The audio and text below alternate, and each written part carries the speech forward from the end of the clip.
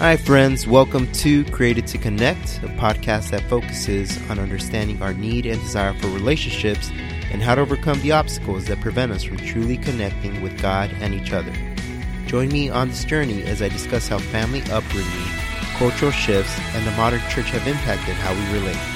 By applying God's Word to our lives, we can begin to understand why He designed us to be in relationship with Him and with others. I'm Sam Landa. Welcome to Created to Connect.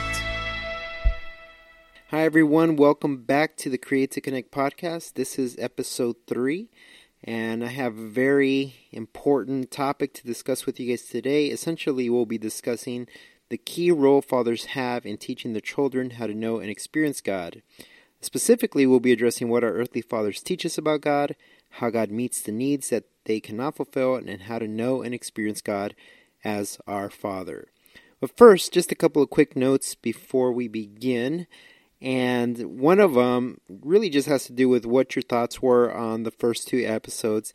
You know, one of the things that that's always hard to do is when you have to get feedback from your audience or from your listeners, because you never know what people are going to say.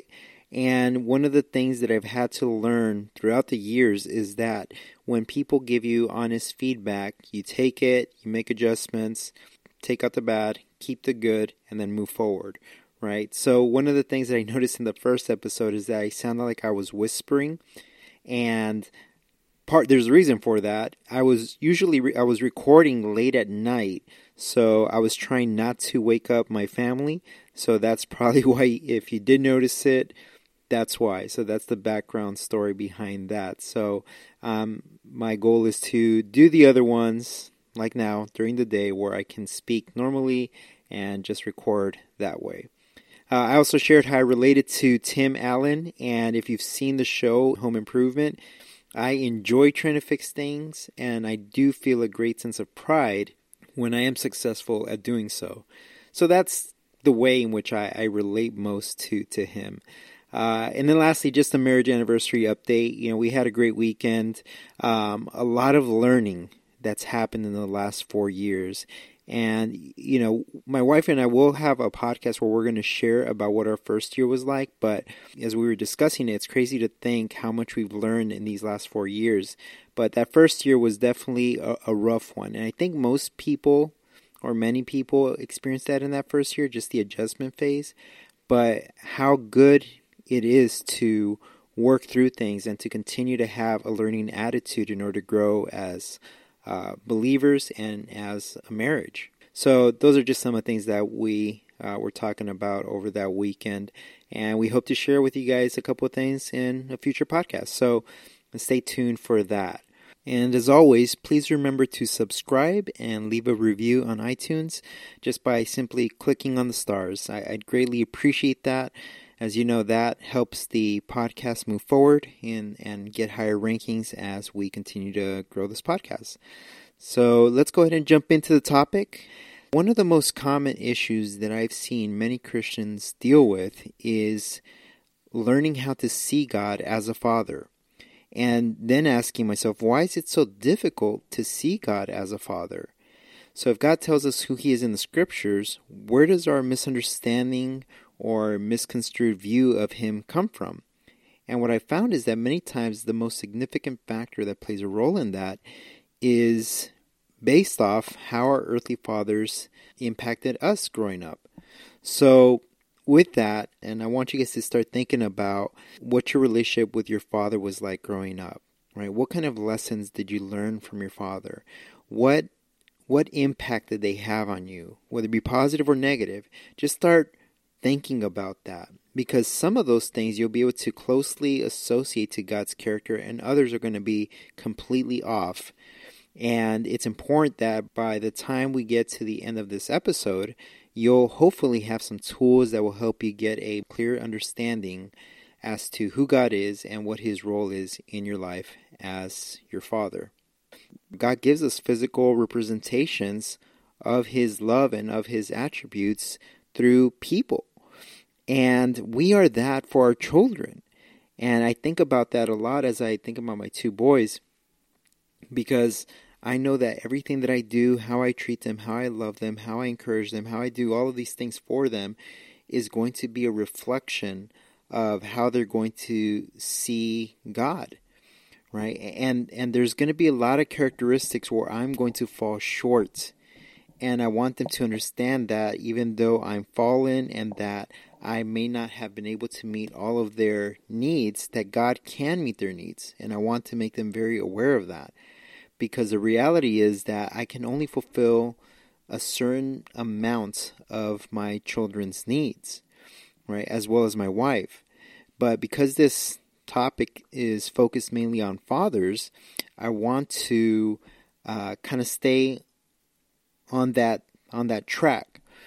And there are a couple of things that I want my children to know about God. And in order for them to know these things about God, they need to see me act on them. So lesson number 1 that I hope that they're able to learn is that I love them unconditionally. So if I can love my children unconditionally, meaning no matter what they do, that they know that their dad is going to love them, they can easily transfer that understanding over to their relationship with God as they get older. Okay, that's one thing. And I'm going to explain this a little bit more as we move forward. But the second thing that I want to do is I want to be a guide for them, right? I want to act as a guide for them, that if they need help with anything, if they have questions and need some advice on decisions, even the smallest decisions, I want to act as a guide. I don't want to make the decision for them. I want to act as a guide. Okay, now I'm not talking about them being 3, 5, 7 years old and me not telling them, what to do. They're kids, right? But as they get older, especially once they start hitting the teenage years, if you've established, my belief is that if you've established a solid relationship with them leading up to the teenage years, then you can definitely be more of a guide during their teenage years and help them make good decisions. Sometimes you have to let them make decisions on their own. Other times you may have to be more directive in that. And sometimes you're going to have to be restrictive and so on. And one of the things that I've realized about my relationship with God is that many times throughout my life, I've known what God has wanted me to do, and I've chosen to do the opposite. And obviously I reap the consequences of that. But I think part of parenting is that you can guide your children and you can teach them what's right and let them know what they need to do. But at the end of the day, they're going to be making decisions. It's part of their free will. The reality is that that's what happens. It's almost like grabbing a bar of soap, right? You have to hold it gently enough where it doesn't slip from your hands. If you squeeze too hard, it jumps right out of your hands. And if you hold it too lightly, it can easily slip out of your hands as you move around, right? So it has to be a firm grip, but not strong where you squeeze them out of the palm of your hand, right? So I want to act as a guide for them. And then lastly, I want to encourage them. In anything that they do, I want to be a supporter and an encourager. They're going to have skills and abilities that I don't have, and they're going to love things that I may not love. And even within that, I want to encourage them, right? And I know that some of those things may be hard for me because it may not be something that I'm interested in, but I want to be an encourager. And I think in many ways, these 3 things God does for us. He loves us unconditionally. He acts as a guide for us. He is a guide for us through His Word, and He encourages us in our walk with Him. So there is a lot of lessons that can be learned from how a father behaves with his children and how he treats his children. There's some research that talks about 2 theories that I love and I use in a lot of my discussions with people, especially when we're talking about the father-child relationship. But there's one that's called the correspondence theory or model. And basically what this theory says is that whatever you experienced as a child, the relationship that you had with your attachment figure, in this case we're going to refer to the father, is going to be reflective of your relationship with God as you get older. So meaning that if you have a father who was loving, who was caring, who was involved, who spoke truth to you, and so on, if they did that when you were younger, then it's an easy transition or easier transition to make when you understand those attributes of God later on in your life. That He's involved, that He's caring, that He unconditionally loves you. So that's the correspondence theory. That means that the connection is the way that you related to your parents or to your primary caregiver, to your attachment figure, is the same way that you'll eventually relate to God. And then the other one is called the compensation theory. And this one does the opposite, meaning that whatever you didn't receive from your father, you do receive it in your relationship with God.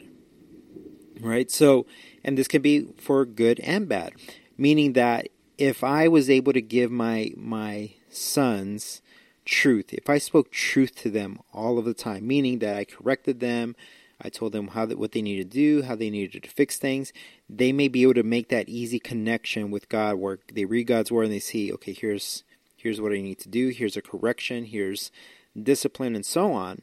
But maybe they didn't experience grace as much as I would like to have given them, right? And because they didn't experience the grace with me, as they read God's word and as they get older, they may experience grace with God in their relationship when they are older. Meaning that God is compensating for that area of their lives that I wasn't able to meet or fulfill, right? So that is the compensation theory in a nutshell. So one focuses on, the correspondence theory focuses on making that easy transition from my relationship with my parents to my relationship with God. And it makes sense, meaning that whatever I saw with my parents, I see the same things with God, and it's easy. And the compensation theory says, I didn't receive this with my parents, but I did receive it with God. So very, very interesting research there.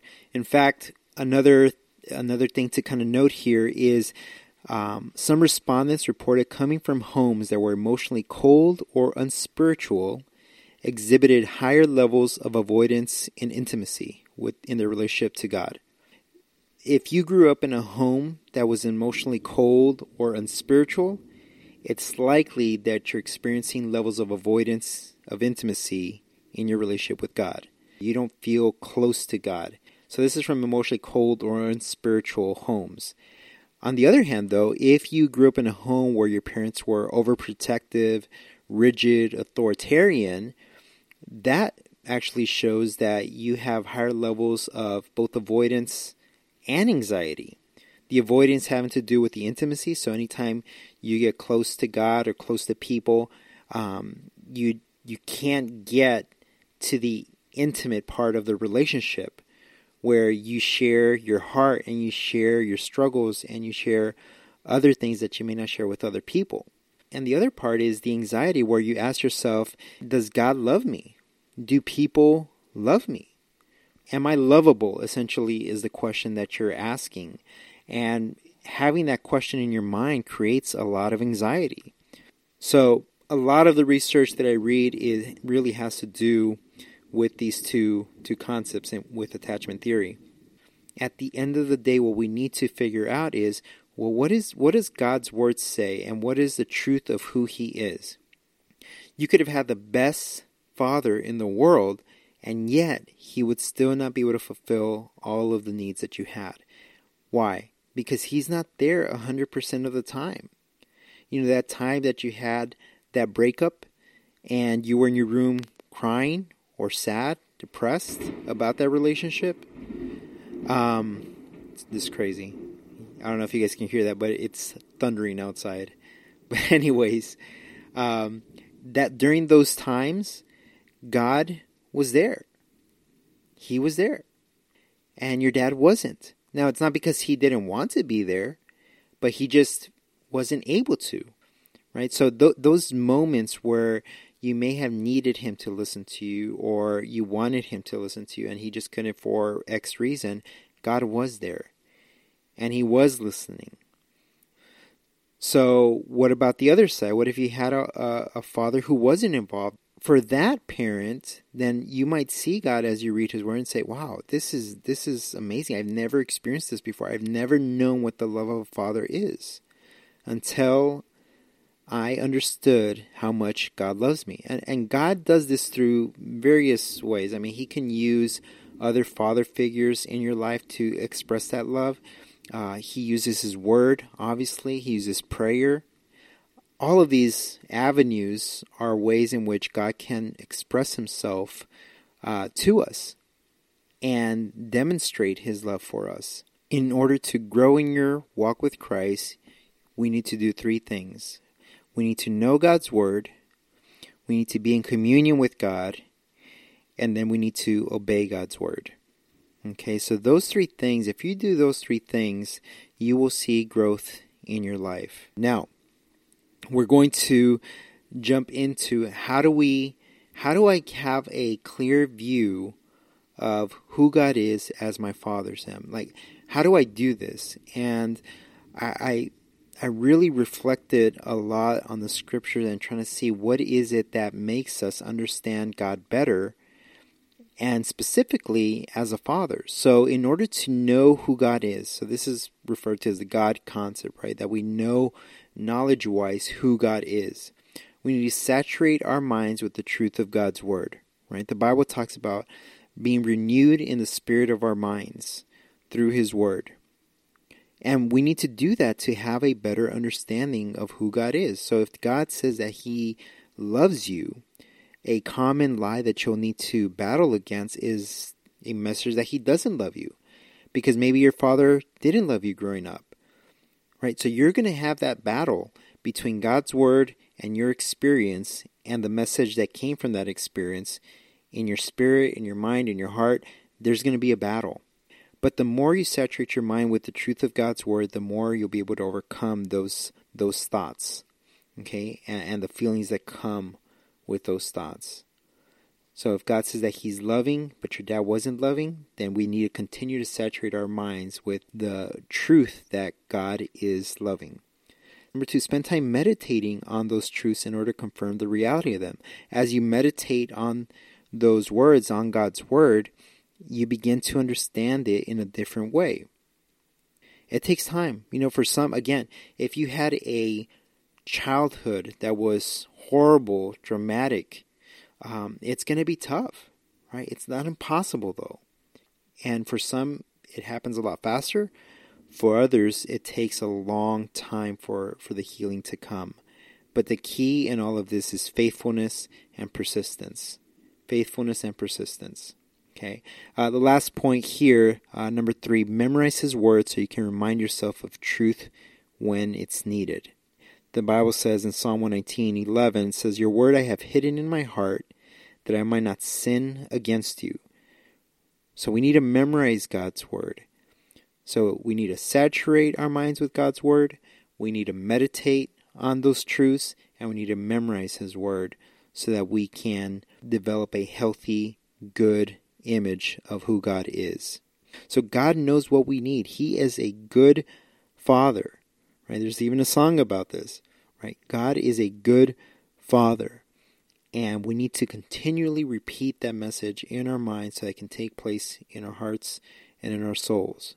This was how to know God, this section here, and now we move into how to experience God, right? Because I can know that God is good, but my experience of God may be negative because of my upbringing, right? So I can know the truth that God is good, but if my experience with my father was that he was distant and uninvolved, then my experience with God may be that he's distant and uninvolved in my own life.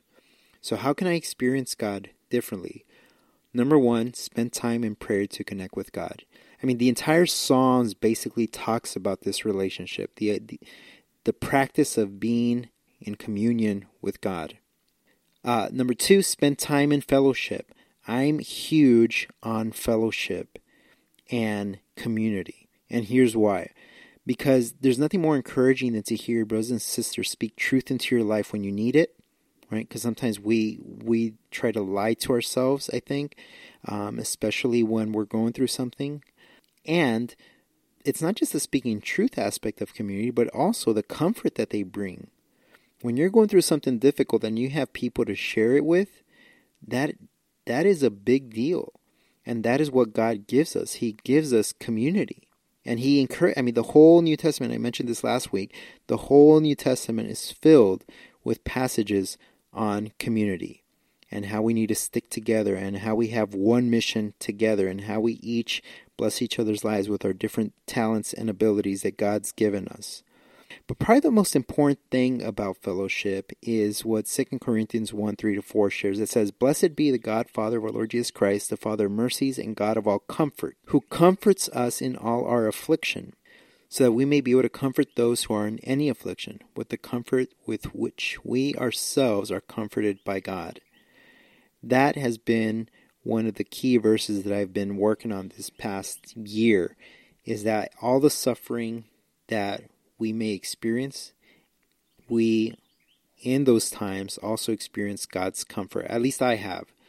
Whenever I'm going through a difficult time, I experience God's comfort during that time, and then all of a sudden there's an opportunity that opens up where someone has experienced the same thing that I did, and I'm able to share a sense of comfort with them because God's walked me through that in my own life, right? And that's the whole purpose of affliction, of suffering, that God is present during that suffering and He provides us with comfort, and because we know what it feels like, we're able to give that to others as well.